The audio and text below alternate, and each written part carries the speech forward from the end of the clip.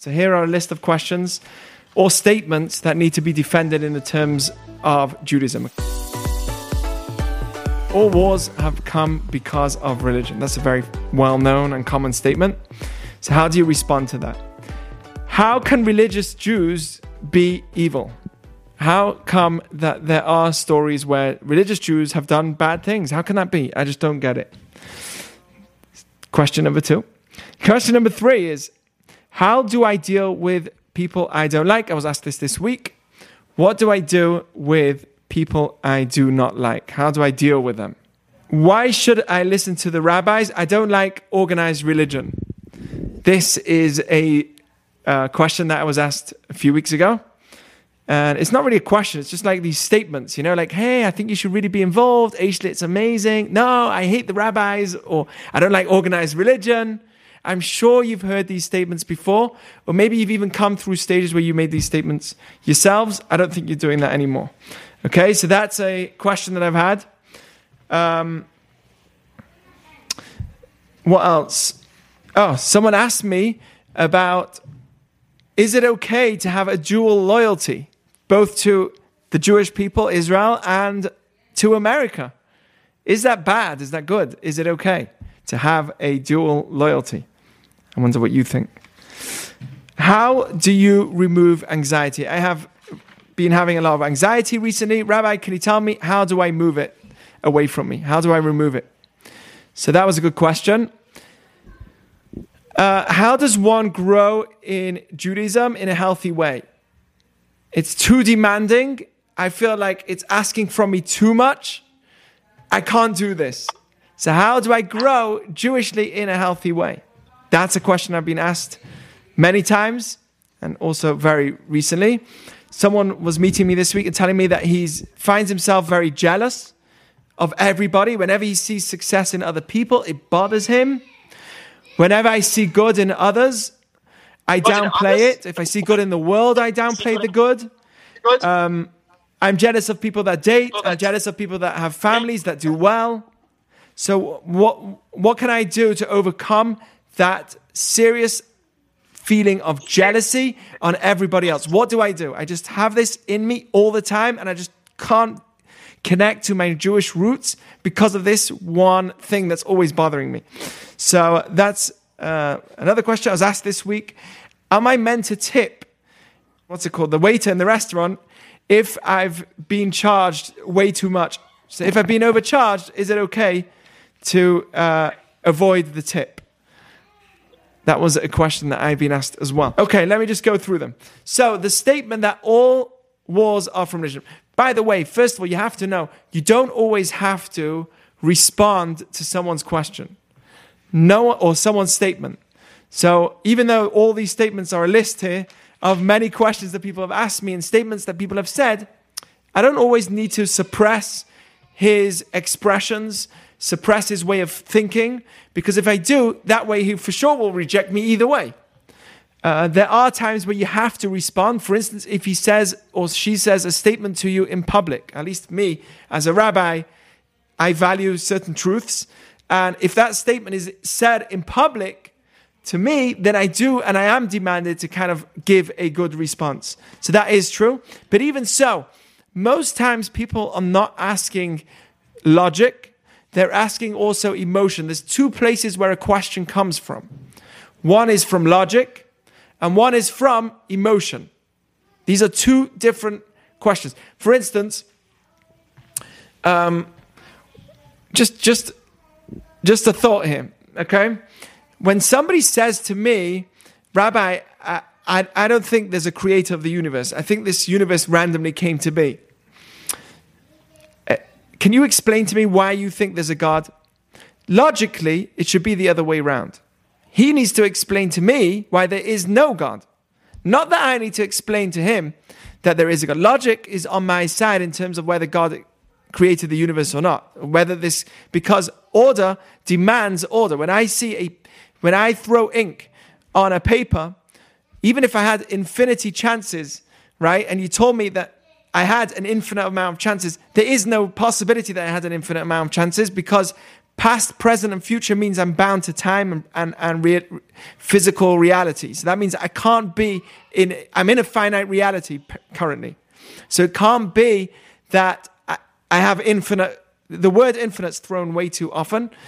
I don't have infinite possibilities. So if I take a paper and I throw ink on it, what are the odds that paper's now going to draw me a beautiful painting? Forget Mona Lisa, but just a nice, beautiful ship and the ocean and a world. What are the odds that painting is going to come out just by me throwing ink? How many times will I have to throw ink randomly on a paper to form a beautiful picture? I mean, it's absurd to think that something which is so organized can be created through chaos. No one would ever say that a table just came together to itself to be by itself. It must be that this table was formed through not just by wind and some kind of the sun and the world, and suddenly the table just screwed together and came a table. When I see something which is organized, it tells me that something organized made it. And the more complex the thing is, the more complex it is, the more it screams a creator. When I see a table, I don't say it just came from nowhere. Definitely when I see a laptop, I don't say it came from nowhere. You see a phone, which is able to do so many things. It's got so many wires and connections in it. Of course, it never came from by itself.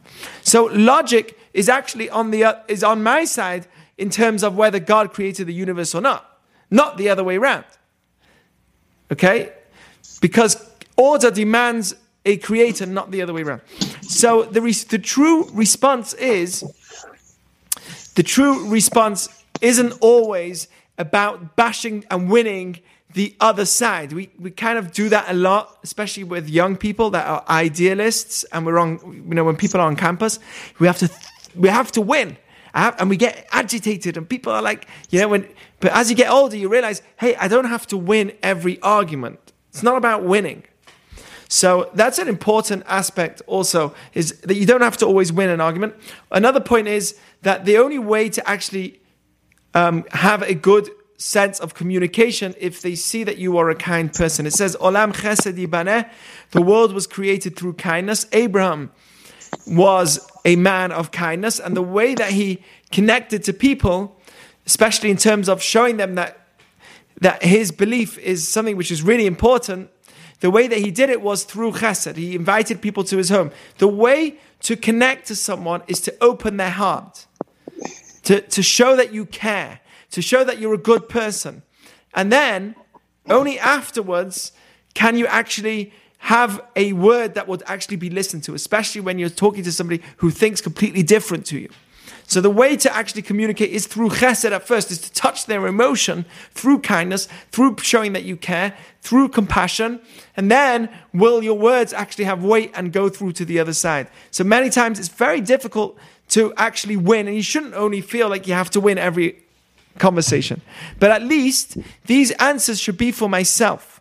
Okay, and when somebody says the statement, is religion the cause of all wars? That's wrong. It's absolutely wrong. If you just look, I think the lack of religion is the cause of wars, not the act of religion. Yes, religion says, by the way, we have to define what war is. Religion says that if somebody comes to kill you, you should jump up and kill him first, meaning, habat, we are not a passive religion. We don't believe that people can just come freely and hurt us. We do have the right to defend ourselves, and that's a good moral belief in Judaism. It says, don't murder, not don't kill. Because murder is an act of senseless killing, and not killing, it doesn't say don't kill, because you can kill in certain circumstances. For instance, to save a life, to save many lives. Okay, so that you can do if they're coming to kill you. So that's obvious. Okay, so when you say the word war, that in itself needs definition. And the second thing is it true? Or is it the lack of religion that caused? Just look at this. Just in the last century, 20th century alone, 108 million people were killed in war. Okay? 108 million people. Who by? Soviet Union and Nazi Germany. Soviet Union part of its institution was removing anything to do with religion. That was it. There was no religion at all. They wanted socialism where everyone had their own belief, and they actually taught atheistic beliefs in schools. They wanted their own system. They didn't want a system on top of their system. Okay, so socialism was the opposite of religion. And some people claim, well, Hitler was religious. No, he wasn't. His mother was, but his father wasn't. And Hitler opposed all the views of religion, laughed at it, scorned at it. He said that the law of selection, right, the survival of the fittest, is completely against the idea of religion. And of course he hated religion. Look how many Jews he killed. So it was the lack of religion that caused, and by the way, in the past century, it's almost as many people, we don't know exactly how many people were killed previously, but they estimate 150 million people were killed in all of history before the 20th century. 20th century alone, 108 million people killed. Why? Because our warfare was more advanced, and the ability to kill great numbers grew in ways that we never had beforehand. But 108 million in one century alone, and it was all by the lack of religion. So how can you tell me that religion is the cause of all wars? Okay, so that's the answer to the first question. The second question is, that many people ask me is, how can religious Jews be evil or do wrong? So, first of all, who says he's religious? Who says we think that if you're wearing a kippah and you have a beard, you are for sure religious. Who says? Could be he was born that way, but it doesn't mean he's religious inside. We all dress in certain ways, but we're not always standing up for that value from within inside. It doesn't mean anything. It does mean something. It means there is a statement for sure that he tries to go in that path, but it doesn't mean that that person is religious. I find that there could be. You could get people that are in the religious community who are overly materialistic, and they're definitely not going too much in the values of Judaism. You can have people that steal and they look religious.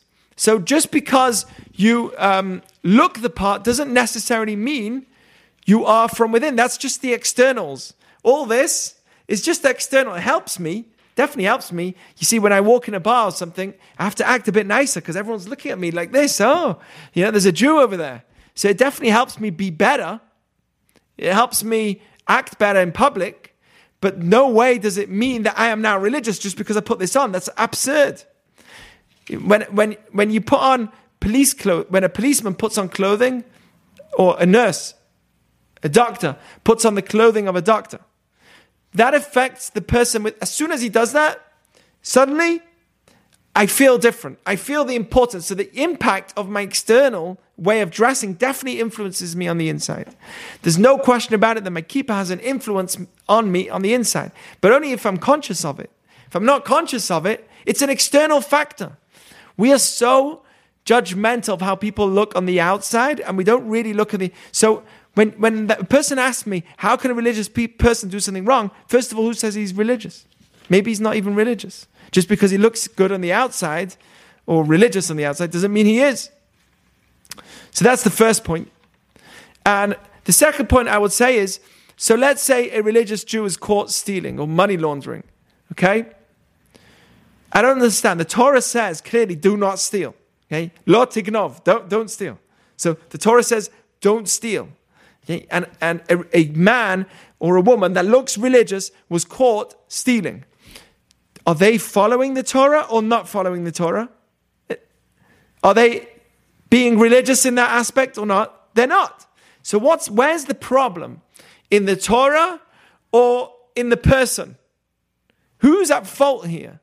The Torah or the person? When you see a religious person that's doing something he shouldn't be, who's at fault? For instance, you see a religious person smoking.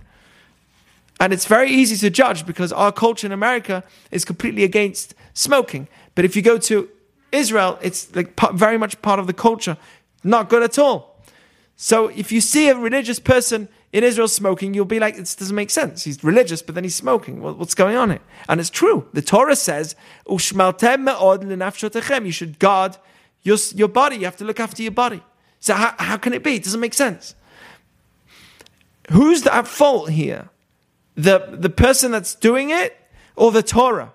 We kind of confuse the two many times. We say, see, the religious person is doing it. There's a fault in the Torah. Who says that the Torah says clearly don't do it? So the fault is in the person that does it. Okay, so that's the second thing. The third answer that I always say is, the fact that you're asking this question proves that religious people are held to a higher standard. Meaning, when somebody steals that's not religious, it will never hit the news. That will never be something, to talk about. Why did he steal? Because he's a thief. Why did he steal? Because he's a thief. No one would say, it wouldn't be something that's out of the blue. Like, oh my gosh, a religious guy stole. It's because he's not religious. So no one even talks about it. The fact that it happens and it gets labeled out proves that we hold that person to a higher standard. For instance, if a judge was caught stealing, we'll also find it very strange. He's the person that's sitting in court all day and talking about being lawful and convicting people for not acting lawfully, and then he's not living a lawful life himself. Doesn't make sense. So if we catch a judge that would be caught stealing, money laundering or whatever, that is very strange to us because he should be living to higher standards that he claims to be holding by. So that is the problem. But at the end of the day, what does it tell me? That religion is living in a higher standard. Because the fact that you ask that question proves that Judaism is living on a higher standard. And the truth is, it is. You go to a religious school, and I've been to both worlds because we lived in England and in Israel, in places where there's only a very religious community. And we've been in public schools teaching and working with kids from public schools, not Jewish as well. Me and Shira went to public schools. In Oregon, that's what we used to do. We used to go into public schools and not college, besides for college, actual public schools, high schools, and we would run events. It was mainly Shira's act and work. I was more on we both worked on college campus, but Shira also used to go onto high schools and do programs there for high school kids, and it was unbelievable. And we used to see stuff that was happening in those schools that we would never see in our school. The way that they would talk, the way they would speak, was inappropriate in ways that we would never speak. So, yes, we are held to a higher standard, that's for sure. But that's a good sign. Right? So the fact that this question even comes around is a sign that the religious community is held to a higher standard. And the final point I want to make is that just because I'm a religious Jew, it means I don't have desires. Just because I'm a religious Jew, I don't make mistakes. We're all flawless. Just because I'm growing Jewishly and I like the values that Judaism teaches, does that mean I don't have emotions and desires within me? Of course I do. Every single human being has desires. What do you think I am? Not human? We are all human and we have desires. We fall short in those desires sometimes. And it says, Sheva yipol tzadik v'kam. The righteous person falls as well.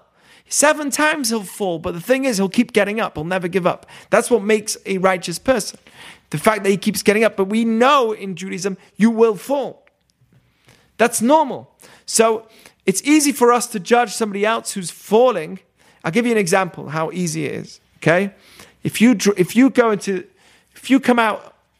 kitchen and you take out a bottle of milk and you drop it, and the milk spills everywhere, would you be mad with yourself? Like, how did I do this? What an idiot. Why did I throw my milk on the floor? Would you get mad with yourself? How many people here will go mad with themselves if they drop milk on the floor? You'd go crazy with yourself? How crazy would you go? Not so crazy. Do you know what you'll do? A little bit. Do you know what you'll do? After a short while of dropping the milk, do you know what you'll do? You'll say, you know what? I'm human. It's normal. People do drop milk. That will come to your mind at some point, right? Make sense? At some point you'll say, I'm normal. I'm human. I drop milk. Well, I'll tell you something. If it was your child or your spouse, it might be very different. You have to work on it, but it might be very different. Or if it was your friend, your roommate, you'll be like, why on earth did you drop the milk? Why did he do that? Oh, they can't make, they have to be perfect, and you can make mistakes. We are very good at letting ourselves free and saying we're not that bad. I'm very bad at saying that with everybody else.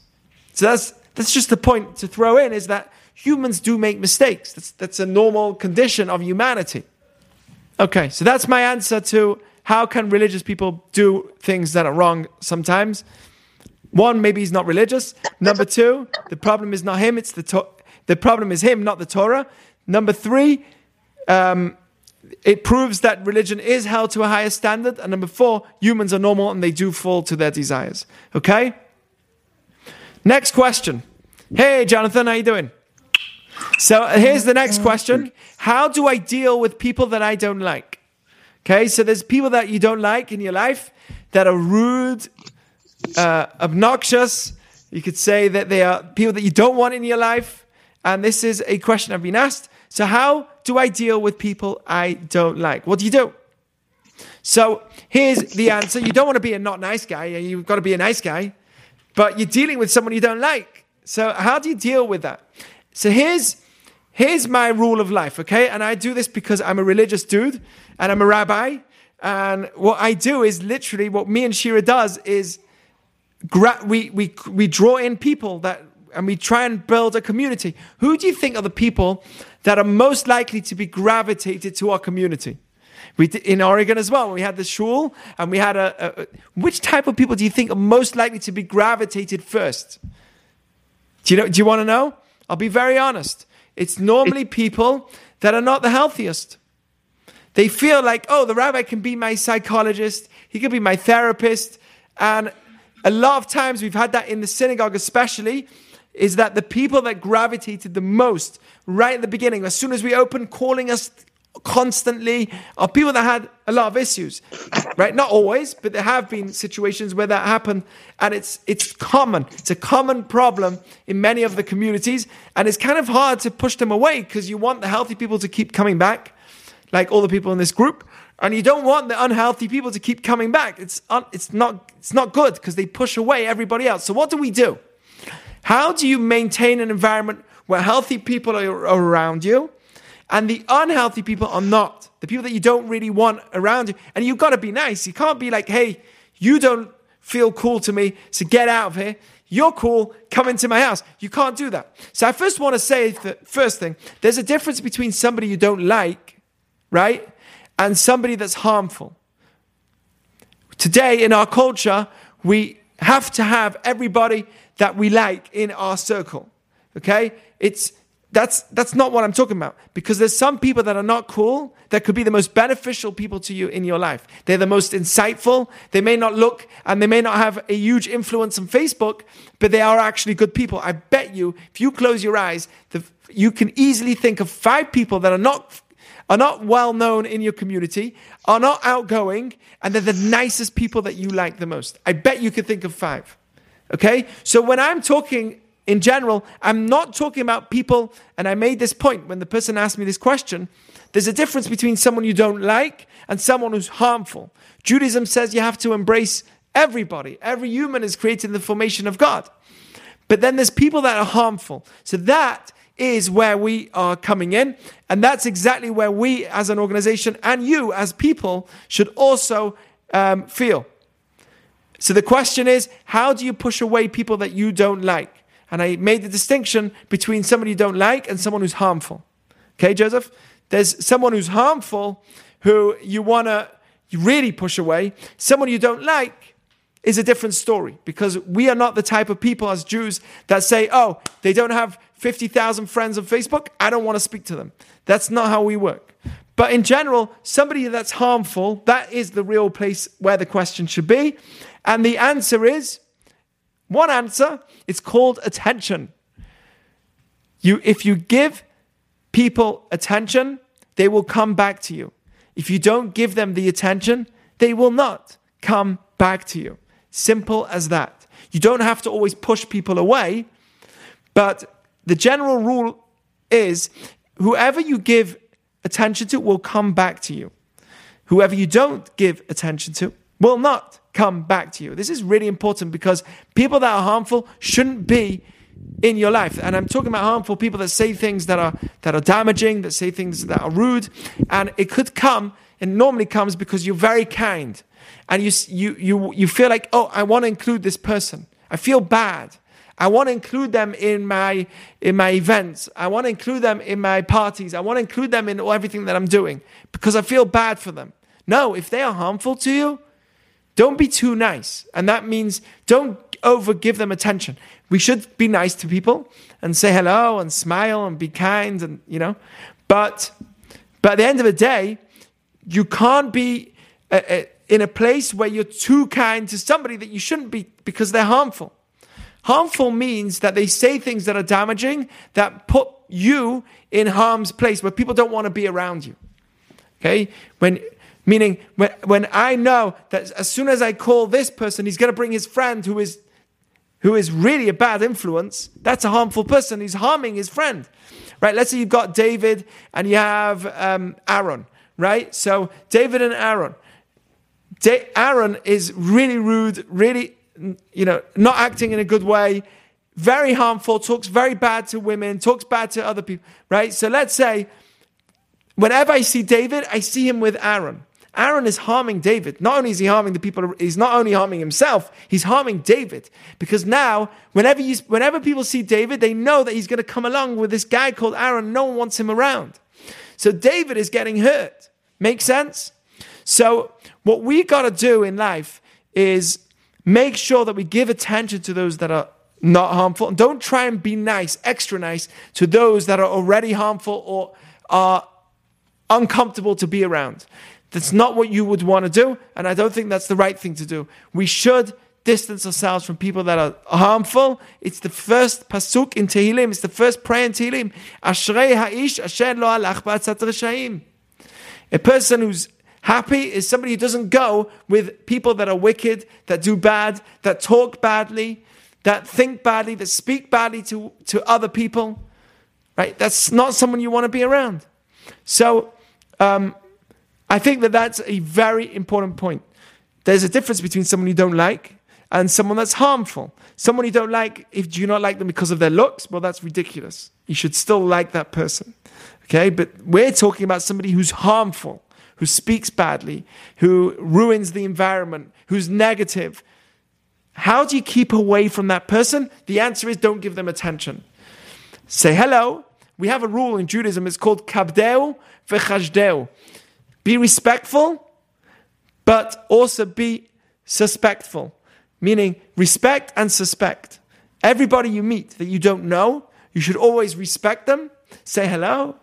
My name is Jack Malone. Nice to meet you. And that's it. And then you also suspect them. You don't give them over all your information about everything you do and where you live, and you don't know the person. So respect, but suspect. That's the way that we are meant to greet people in general. So harmful people should be removed from your life. You don't want them around you because they are harming you. And that is the general rule of thumb. Okay. The next statement I've had is, I don't like organized religion. I would never listen to the rabbis. I don't feel, hey, do you want to get involved with, before we go to the next question, does anyone have questions, thoughts, statements, ideas that you want to share with the first 2 points that I made so far? I'm sure Jonathan's got something to say, Sadian, and Jonathan Tobin too. Anyone? Thoughts? Should we push harmful people away? How would you do it? Would you just be like, dude, get out of my face? So I'm sorry I missed part of it because I realized I was cooking something and I needed to eat. I did hear part that I really liked, which is kind of, it sounds like you're setting a boundary for yourself. You're not being rude to someone. You're not kind of going in their face and kind of calling them out for not being a good person or not being someone that's friendly or whatever, but you're setting a boundary. You're respectful to them, but you don't let them kind of penetrate your own happiness or your own kind of bubble, right? You have to be safe and smart and set your own boundaries so that people can't influence you too much, right? And negative people can't influence you too much. I agree with you, Natasha. That's a great point. And it's to do a lot also with, I hear that from people with friends, they can feel like, oh, there is a certain friend that's really negative. They have such a negative environment, or when they come in, it really brings down like everything. And you can't just be too nice and not say anything. I mean, at some point, you do need to look out for your own life, your own, positivity, bring yourself up. And if certain people are not the right people, then we need to know how to do it respectfully. But yeah, get these people not in our friend group or in our community. And the best way to do it is to not, like we were saying, not to openly just push them out, but to say, be respectful and just not constantly open up that. When people are being too nice and they feel bad for the person that's like weird and is rude and wrong. So you feel bad and then you overly go into a conversation with them. Why are you doing that? Why are you taking yourself? Because you're trying to be too nice, you're harming yourself. You're getting into a conversation way too long because you feel bad that you didn't speak to them enough, or you feel bad. Just don't do that. You're putting yourself in a situation where you'll find it hard to get out of afterwards. So just avoid that conversation. That's really where I'm getting at. I don't think people here in this group have that problem, but that was a question I was asked, and I think it's important that we do, even though Judaism is all about inclusion and love and loving people, but you got to love yourself first, okay? And loving yourself, a big part of it is pushing away those that are harmful and rude and not including those in your space. That's not what you want. That evil exists, bad exists, and you've got to be in a place of good. And it's just a reality. We're not people that ignore reality. Reality is there are evil people. So you don't just include them all, and you only include those that are good. Okay. The next question I was asked is, or the statement, I don't like organized religion. This has happened to me so many times, but again, it happened to me recently when a new guy was introduced to me, and he went on a rant going on about how he doesn't like the rabbis. He thinks I'm a rabbi, by the way. I don't like the rabbis. I think they're ridiculous. They're this, they're that. And I don't like organized religion anyway. So I love when people throw these words. Like Judaism brainwashes. Judaism's a cult. Because, first of all, I'm spiritual. Yeah. What do those words mean? First, we need to define you're just throwing words. So, normally, when somebody says, I don't like organized religion, they're basically saying, I don't like doing things which are outside of logic. Or it's organized, it's part of a system, and there's no logic to it. Just everyone's following it, so everyone follows it. Who does that? Do you know anyone that does things that are completely out of logic, just like that? Not Judaism. That's not what we are. We actually have a depth behind everything that we do. And you can't tell me that in terms of organized, that it means that we just do things with no logic at all. Okay? Well, you don't like the rabbi. What's the rabbi suggesting you to do? How to play chess? You probably don't need a rabbi for that. Or how to play... carry on playing games on your laptop. I mean, you don't need what is the rabbi talking about? Monetary values, marriage, caring, loving, how to grow family, how to bring in a family into your life, how to judge people right, how to be happy within yourself. Okay, these are all the values we speak about. That's it. Those are good values. So what do? What is Judaism really trying to do? I'll tell you what it's trying to do. It's trying to enhance all those things. Okay? Just like we love clarity and logic. Everyone likes logic. Right? We go to school for 20 years. That's pretty organized. And you know what they teach me? How to be successful in my business. And it gives me an organized structure of how to do it. That's organized. Is that okay? Yeah, that's okay.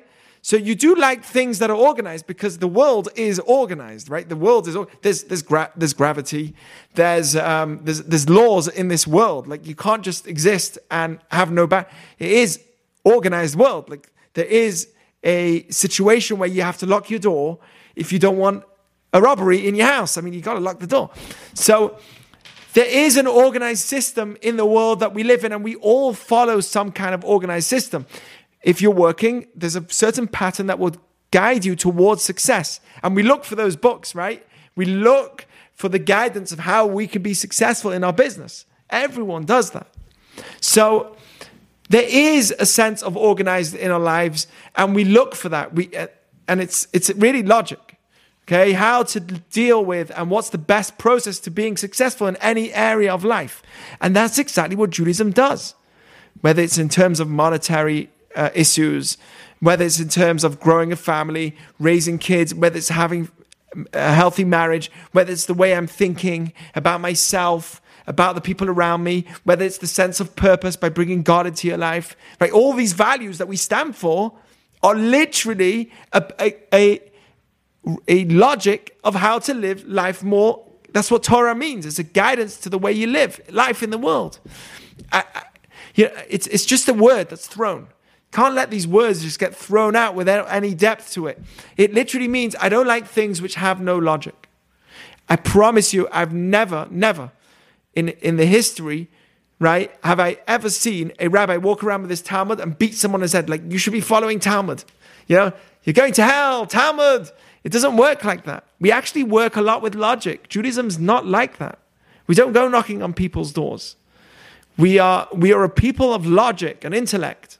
And the things that we say are really an organized structure that gets us to the most success in, not guaranteed success, but it's a structure that works and gets me to a place that will succeed. That's how it works.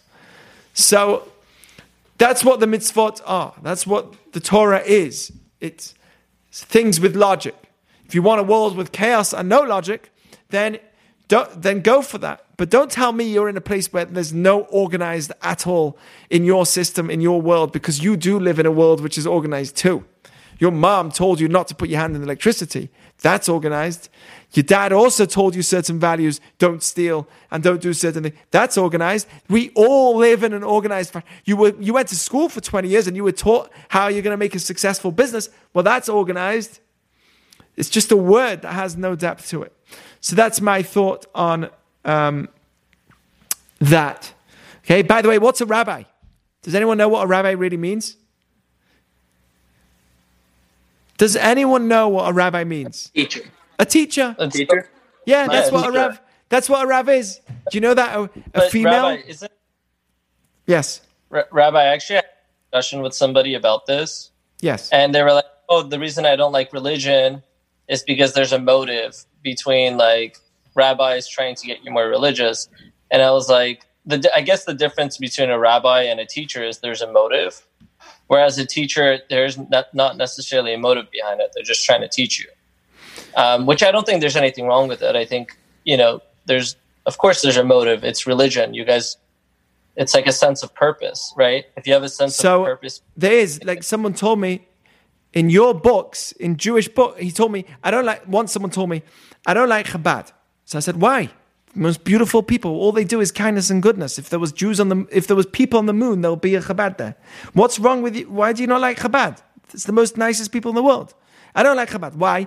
Because when they ask me to put on tefillin, they're doing it because they believe that they're getting credit by putting on tefillin as well. Meaning, like you're saying, they get a motive. What do you mean by they're getting a motive?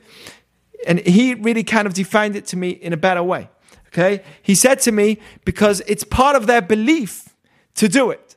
It's different than being a teacher where it's not part of your belief. It's just you want to teach. But it's part of his belief to do it. So by the Chabad rabbi, it's his mitzvah because of the Rabbi or whatever it was that said you're going to get good ticks in your books in heaven when you ask another Jew to put on tefillin. So you're not really doing it for the Jew that wants to put on tefillin. You're doing it for yourself. Okay, so my response to that was that there is a motive, but it doesn't stop the reality of him caring about you. For instance, it's literally like saying, I told him this, it's literally like saying, I don't want to do business with Jonathan Sadian. My name's Jack Minnell. I don't want to do deal with Jonathan Sadian. He's going to sell me this product. I don't want to do it with him because I'm going to give him he's going to make $1 million profit. I know I'm going to make $2 million profit because I have someone who's going to buy it from me. But I know that Jonathan Sadian is going to make $1 million profit from me buying his product. So I'm not going to buy the product from him. What an idiot. I'm going to make $2 million profit. Right? Jonathan Sadian came up with the best, newest organic sanitizer that no one else has made. And it's going to do really well in business. I already have buyers in Costco, all around. All the companies are going to buy it from me. I'm guaranteed immediately $2 million success. But if I buy it from Jonathan Sadian, there's people like that, by the way. If I'm buying it from Jonathan Sadian, I'm not going to do it because he's going to make $1 million as well. Right. I have a problem with you making... That's literally what the guy's saying. I don't like the fact that the rabbi has an agenda when he tries to get me to put on tefillin or do something like a mitzvah. Because in his books, he gets a credit. Why does that bother you? He gets credit and you get credit. He still believes you get credit.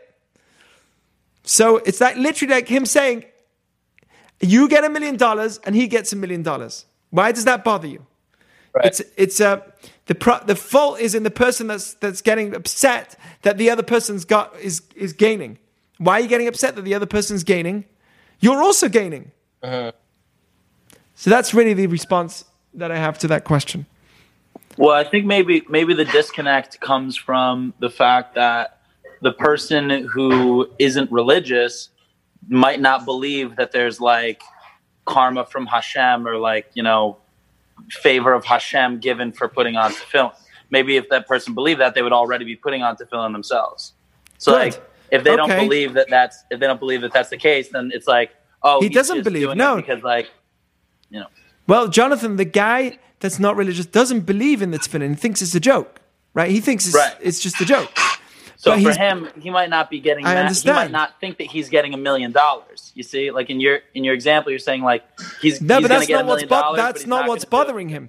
You have to understand, Jonathan. That's not what was bothering him.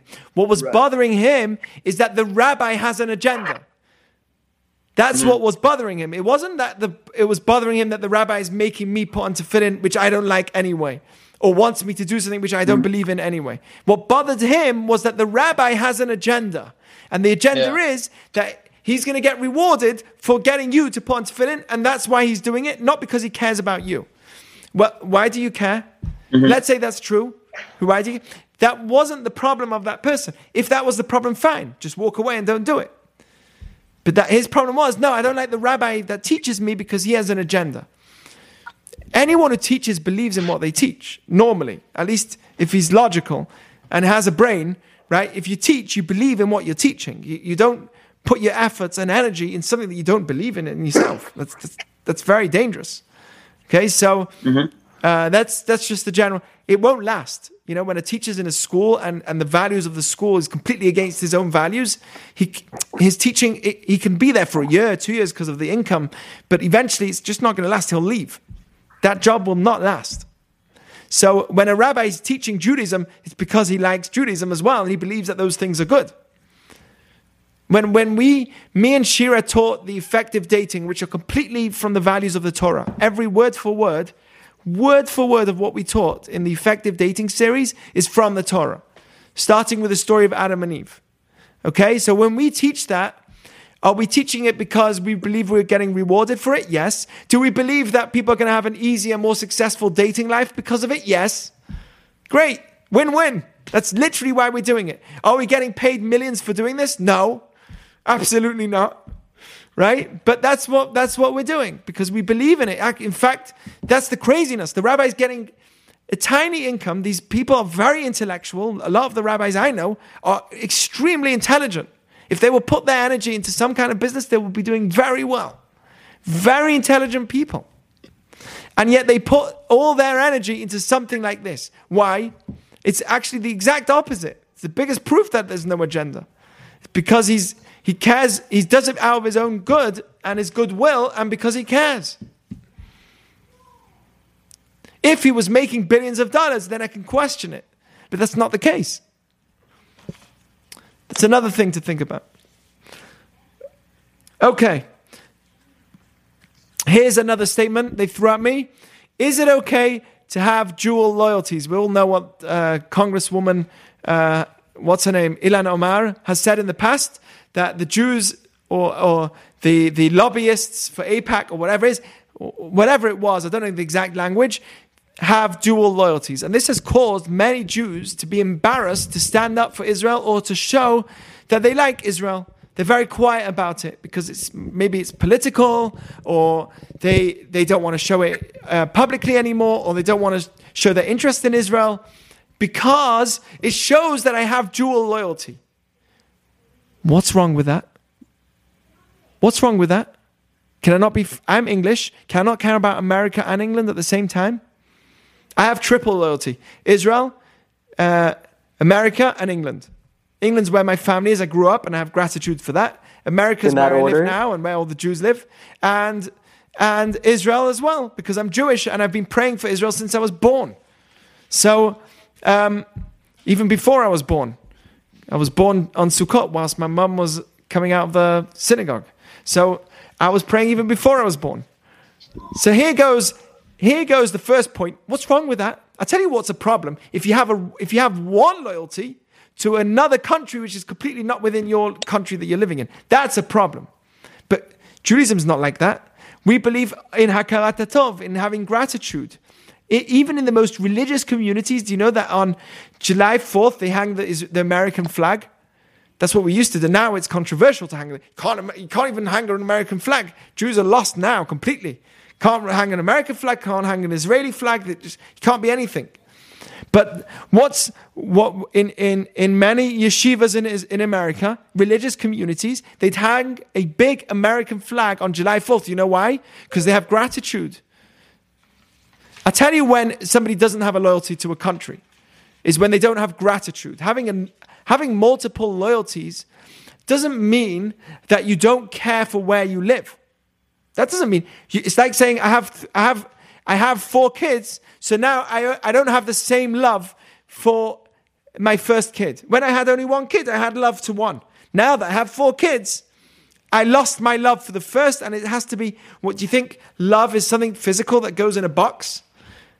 Love is not physical; it's a spiritual thing. It doesn't have so a loyalty doesn't mean that you are limited to one place. It just means the only place that's a problem to me is a lack of gratitude. If you're living in a place that you're not grateful for, then that's a problem to me. But if you have a loyalty to Israel and America, what's wrong with that? It's a joke. It's the fact that it was mentioned is the biggest joke on earth. What's wrong with that? There's nothing wrong with having a dual loyalty. It's fascinating. It's wrong if you have one loyalty to whatever it is that you have, which is not in the place that you live in. A lack of gratitude for the place you live in. You hate the place you live in, and you only have a loyalty to another place. That will be wrong because it's a real sense of a lack of gratitude. What are you living here for? But Jews are allowed to have dual loyalty. So if anyone ever says to you, oh, you have dual loyalties, say, what's wrong with that? That's a beautiful thing. Cannot love 2 children? What do you think? Agree or not agree? Or maybe I didn't get it. Maybe I didn't get the message. It sounds so obvious that maybe I'm missing something when someone says this statement. Am I missing something? I don't know. I think what you said is really good. And I think that it is true that, you can very rightly believe in and love more than one country. I think that the accusation when someone levels it is more centered around, I guess, like you're loyal to Israel above America. Like you would do what was right for Israel, even if it was to the detriment of America, because you hold Israel higher than America. Like you're an American, but you consider yourself like a Jew before you consider yourself an American, and therefore you're loyal to Israel. If there was a war and both countries were, facing existential threat, like you would go in the IDF before the U.S. Army. So like What's there's kind of like that, Jonathan? Didn't say there was. I'm saying that's what the accusation. That's the statement that they're saying. From. Right. Yeah. I mean, I personally, my response to that would be that's absolutely true. I would join the IDF over the American army any day, and my loyalty is with Israel, and it always has been. So I personally don't know what's wrong with that. I never knew what was wrong with it, which is why. So I totally agree with you. I think in the past 20 years, we've lost gratitude towards the things that we have here in the United States. I think particularly like the United States and maybe some other countries. I think because, like you stated before, like we're just living such comfortable lives. You know, things are just handed to us every day. We have technology in our fingertips. You know, food is like delivered to our door. We have Uber. We have all these things in our fingertips. And I think that we've lost kind of touch of that survival instinct. So we care less about things, right? Like we don't have enough gratitude for having freedom, right? 40, 50 years ago, you would be persecuted. You would die, like being of a different skin color. I guess my question to you is like, if we don't have gratitude for where we live and what we have, what do we have gratitude for now? Is there anything that people are like, what are they hold more important than what they have now in the United States, in your opinion? The truth is that when gratitude is removed, then there's a big hole that's filled. And that's jealousy, that's hate. Something is filled inside there. Okay? When you remove something else has to be filled. Our body, our soul can never be empty. It has to fill itself with something. And what happens is when there's a lack of gratitude, so we think of all what we don't have. There's a hole called a lack of happiness. There's depression. There's sadness. We are depressed in America today more than ever. So people tell me, oh, well, today we get diagnosed more, so that's why. Well, I don't care what it is. The reality is 1 in 3 people are depressed, and that's the reality. I don't care. And by the way, it's not true. I know of psychologists that went to live in the poorest of countries to kind of learn about psychology. I was reading about this. Went to live in Africa, in these real broken down towns, right? These what's the word for it? The shanty towns, right? They went there, lived there for a while, and they actually felt happy. They felt happy because they realized what they have. So I believe that whenever there's a lack of gratitude, there's a huge void that's filled, and it's jealousy, anger, hate, a demand that everyone should give you, just unhappiness with anyone else's success. These are all things that filled in as soon as all those voids are taken away from you, of gratitude. Gratitude is a key to our success, especially as Jews. That's one of the main values we teach.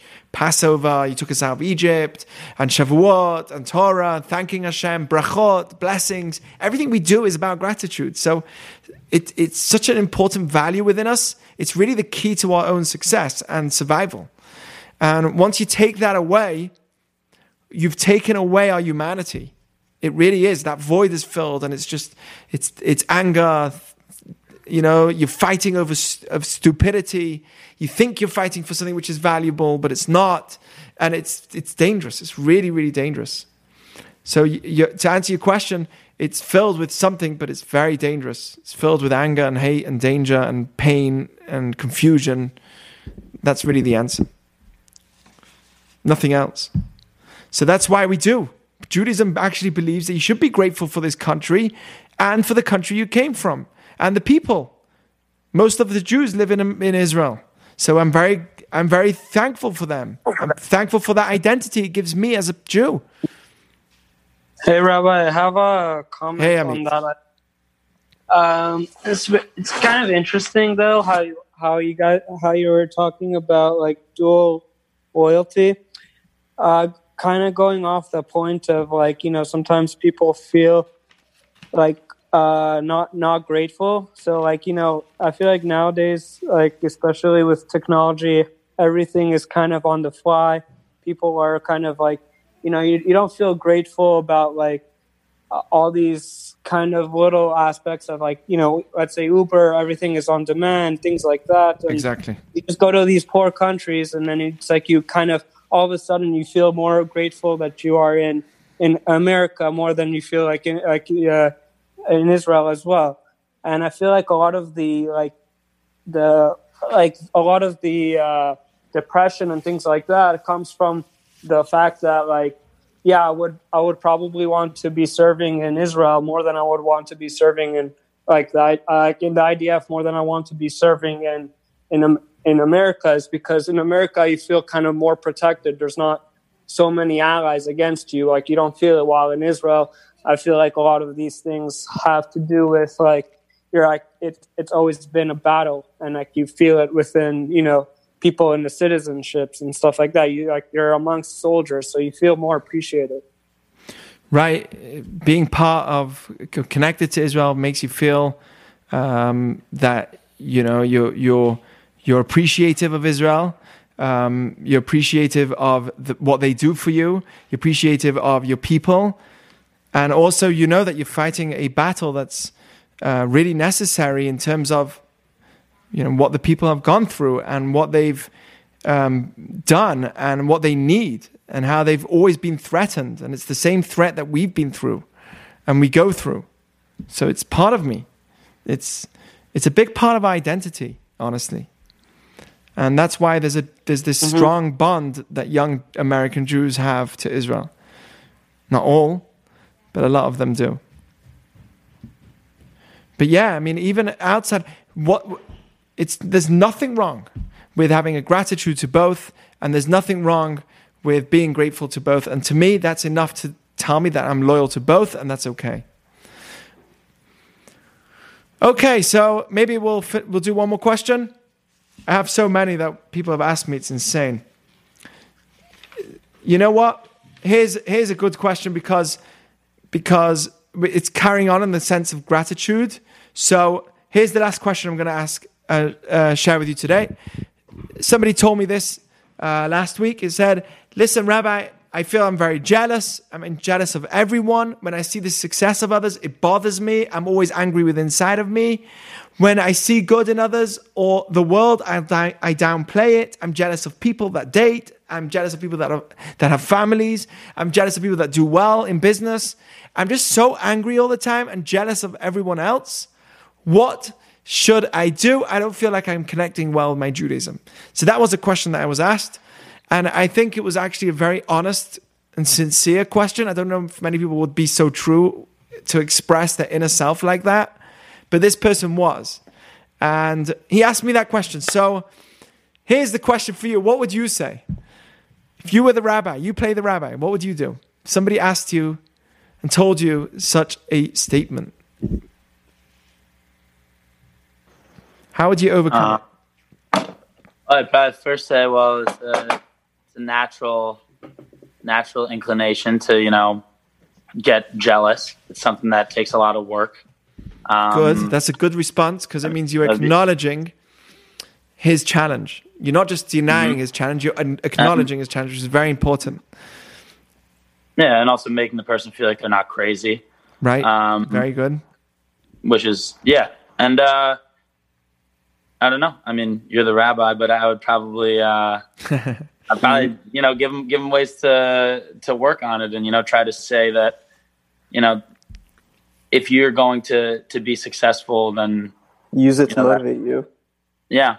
There's two ways that you can look at it. Exactly. You can either get competitive, like, oh, that person's up, so I need to bring them down to my level, or you can say that person's going up, so I need to try to get up too. Beautiful response. Exactly. I'm Rabbi, you're probably going to say the Torah answer, but I'm sure in the Torah it says like you've said before, I feel like about, Lashon Hara, bad things that, it says in the Torah we shouldn't do, or evil eye and all those things. But if you're talking to someone about someone and you're using it to make a point, then it's not necessarily Lashon Hara if you're using it to warn somebody or make a point or etc. So use it to motivate yourself, I feel like is something you might say. Yeah, you should. It says that Kinat Sofrim Tarbeh Chokhmah, that the jealousy of those that are studious can increase your wisdom.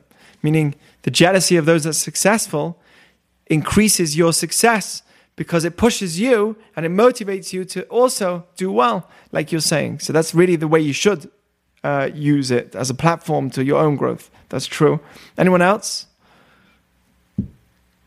How would you respond? Any other responses?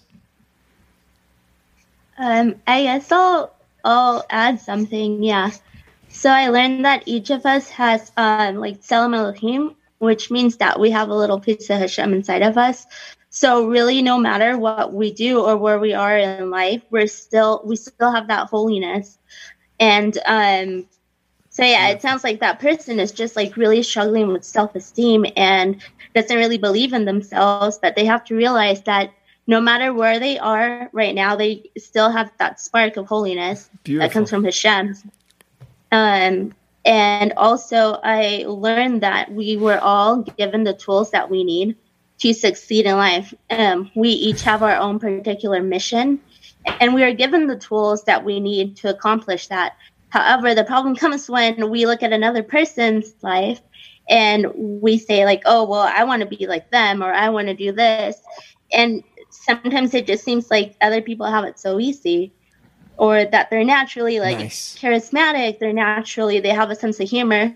Well, that was the tool that they were given because they need that specific tool to accomplish their mission. And if that person doesn't have that tool, well, it probably means they don't really need it to accomplish their particular mission. But they can still work on it, on their attributes and stuff. But I would just say, like, don't lose focus and don't give up, you know?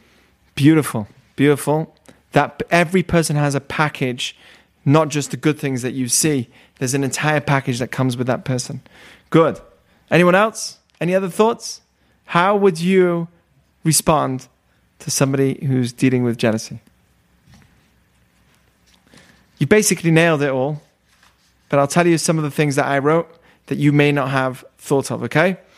So, number one is work on being happy with what you have, being more grateful and thankful for what you have. Happiness is a state of mind. So how do you achieve that? Well, Judaism has many ways of achieving being happy with the things you have, the food you have. What's jealousy? You're always thinking that if I have what's out there, then I'll be happy. If I have something else, then I'll be happy. If I have this new shirt, then I'll be happy. If I have this new bike, I'll be happy. If I have this new car, I'll be happy. Right? So then what's controlling me? All of those things are controlling me. So happiness is really a state of mind. How do you achieve that? By working on being thankful with what you already have. And what is that? Brachot. We do prayers. Before you drink, think about the water that you're drinking. After you go to the bathroom, think about the fact that you went to the bathroom. A guarantee to work, because I want to give tools. I want to give real tools for this person to overcome that challenge. It's true that I could just say, just look at what he's doing. Just, be happy. But I want to give real practical tools that will help that person from today, right now. He'll go home and he'll have those tools. And tool number one is brachot, making blessings, thinking about when you come out of the bathroom, meditating on the fact that it works, meditating on the fact that you can actually eat on your drink, on your food, on your fruits, on everything that you do. When you get a new suit, do you know we're meant to make a bracha on that called Shechiyanu, right? We're meant to actually make a Shechiyanu on a new suit. So if you actively make a bracha, a blessing on the things that you do, and you get constantly, you focus on them, you will be guaranteed to be a happier person and a less jealous person. Okay, so that's number one. That was a practical tool, number one. Practical tool number two is bless the people that are successful in, as opposed to cursing them out, like Jonathan and Joseph were saying, but actively do it. Say to yourself, wow, he just got engaged. I'm so jealous. Deep down, you're jealous, but you say to yourself, I really hope they succeed. Just say it out loud with words, with your mouth. Say, I bless them that they're successful in their marriage. Oh, you just got a new home? I really bless you that your home should be used in beautiful ways, and you should only have good things in your home, and you should only have blessings.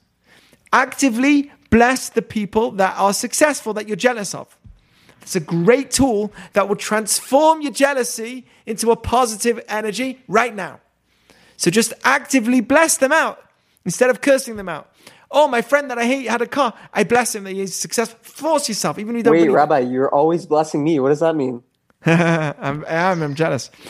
But number 3 is, like you guys said, and this is actually directly in the Torah. It says, don't be jealous of your friend's wife. Don't be jealous of his car. Don't be jealous of his home. It doesn't say literally car, right? His donkey. But that's his car back in the day. Don't be jealous of his home. Don't be jealous of his workers. It says servant, but it's not really a servant in the way you think. But it says don't be jealous of his workers. Don't be jealous of his business. And don't be jealous of everything your friend has. What's the point of saying all of that? Redundancy. Right? He said, don't be jealous of your friend's wife. Don't be jealous of his car. Don't be jealous of his business. And don't be jealous of everything he has. Dude, can you not just tell me, don't be jealous of everything he has? Why do you have to list it off and then tell me again, don't be jealous of everything he has? Says our rabbis explain that that's the way to overcome jealousy. The way to overcome jealousy is, don't be jealous of just his car. Don't be jealous of just the look. Don't be jealous of just his house. Don't be jealous of just his...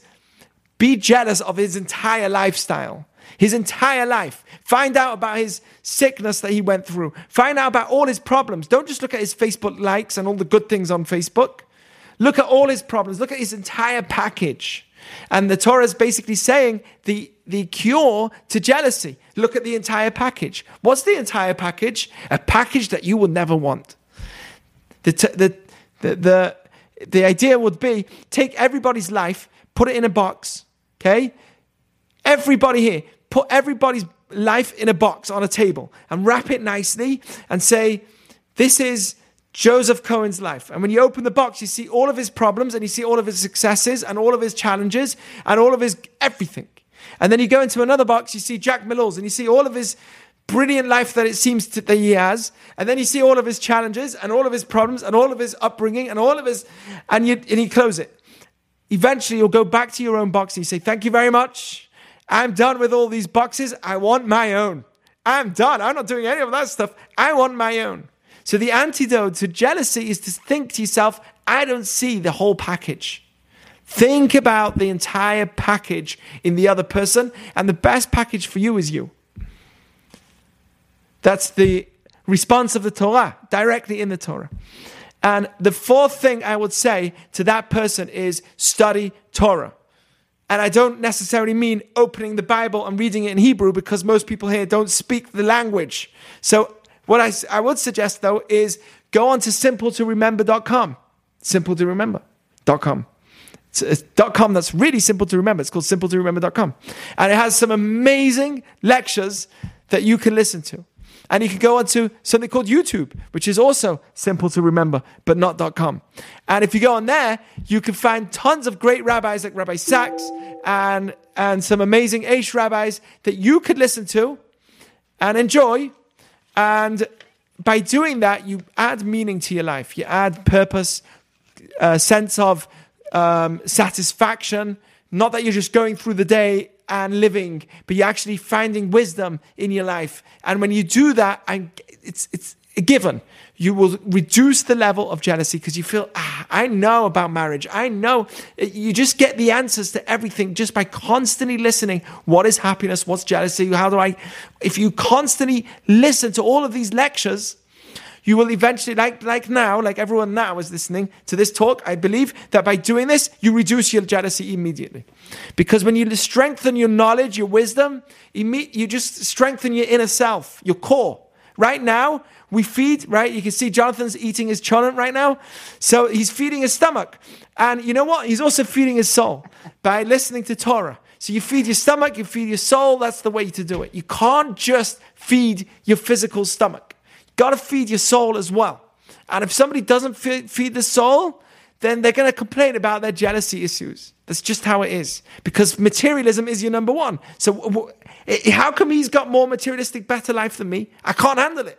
How come she's got a better materialistic life? I can't handle it because my number one is materialism. But the minute you add spirituality to your life and you listen to MP3s as you're doing your work, or you do as you're driving, you listen to something meaningful as opposed to another political story, you will gain much more in terms of being happy from within and not looking for jealousy. The study of Torah is keneged kulam, it says. It's the strongest tool, cure out there. It's the best.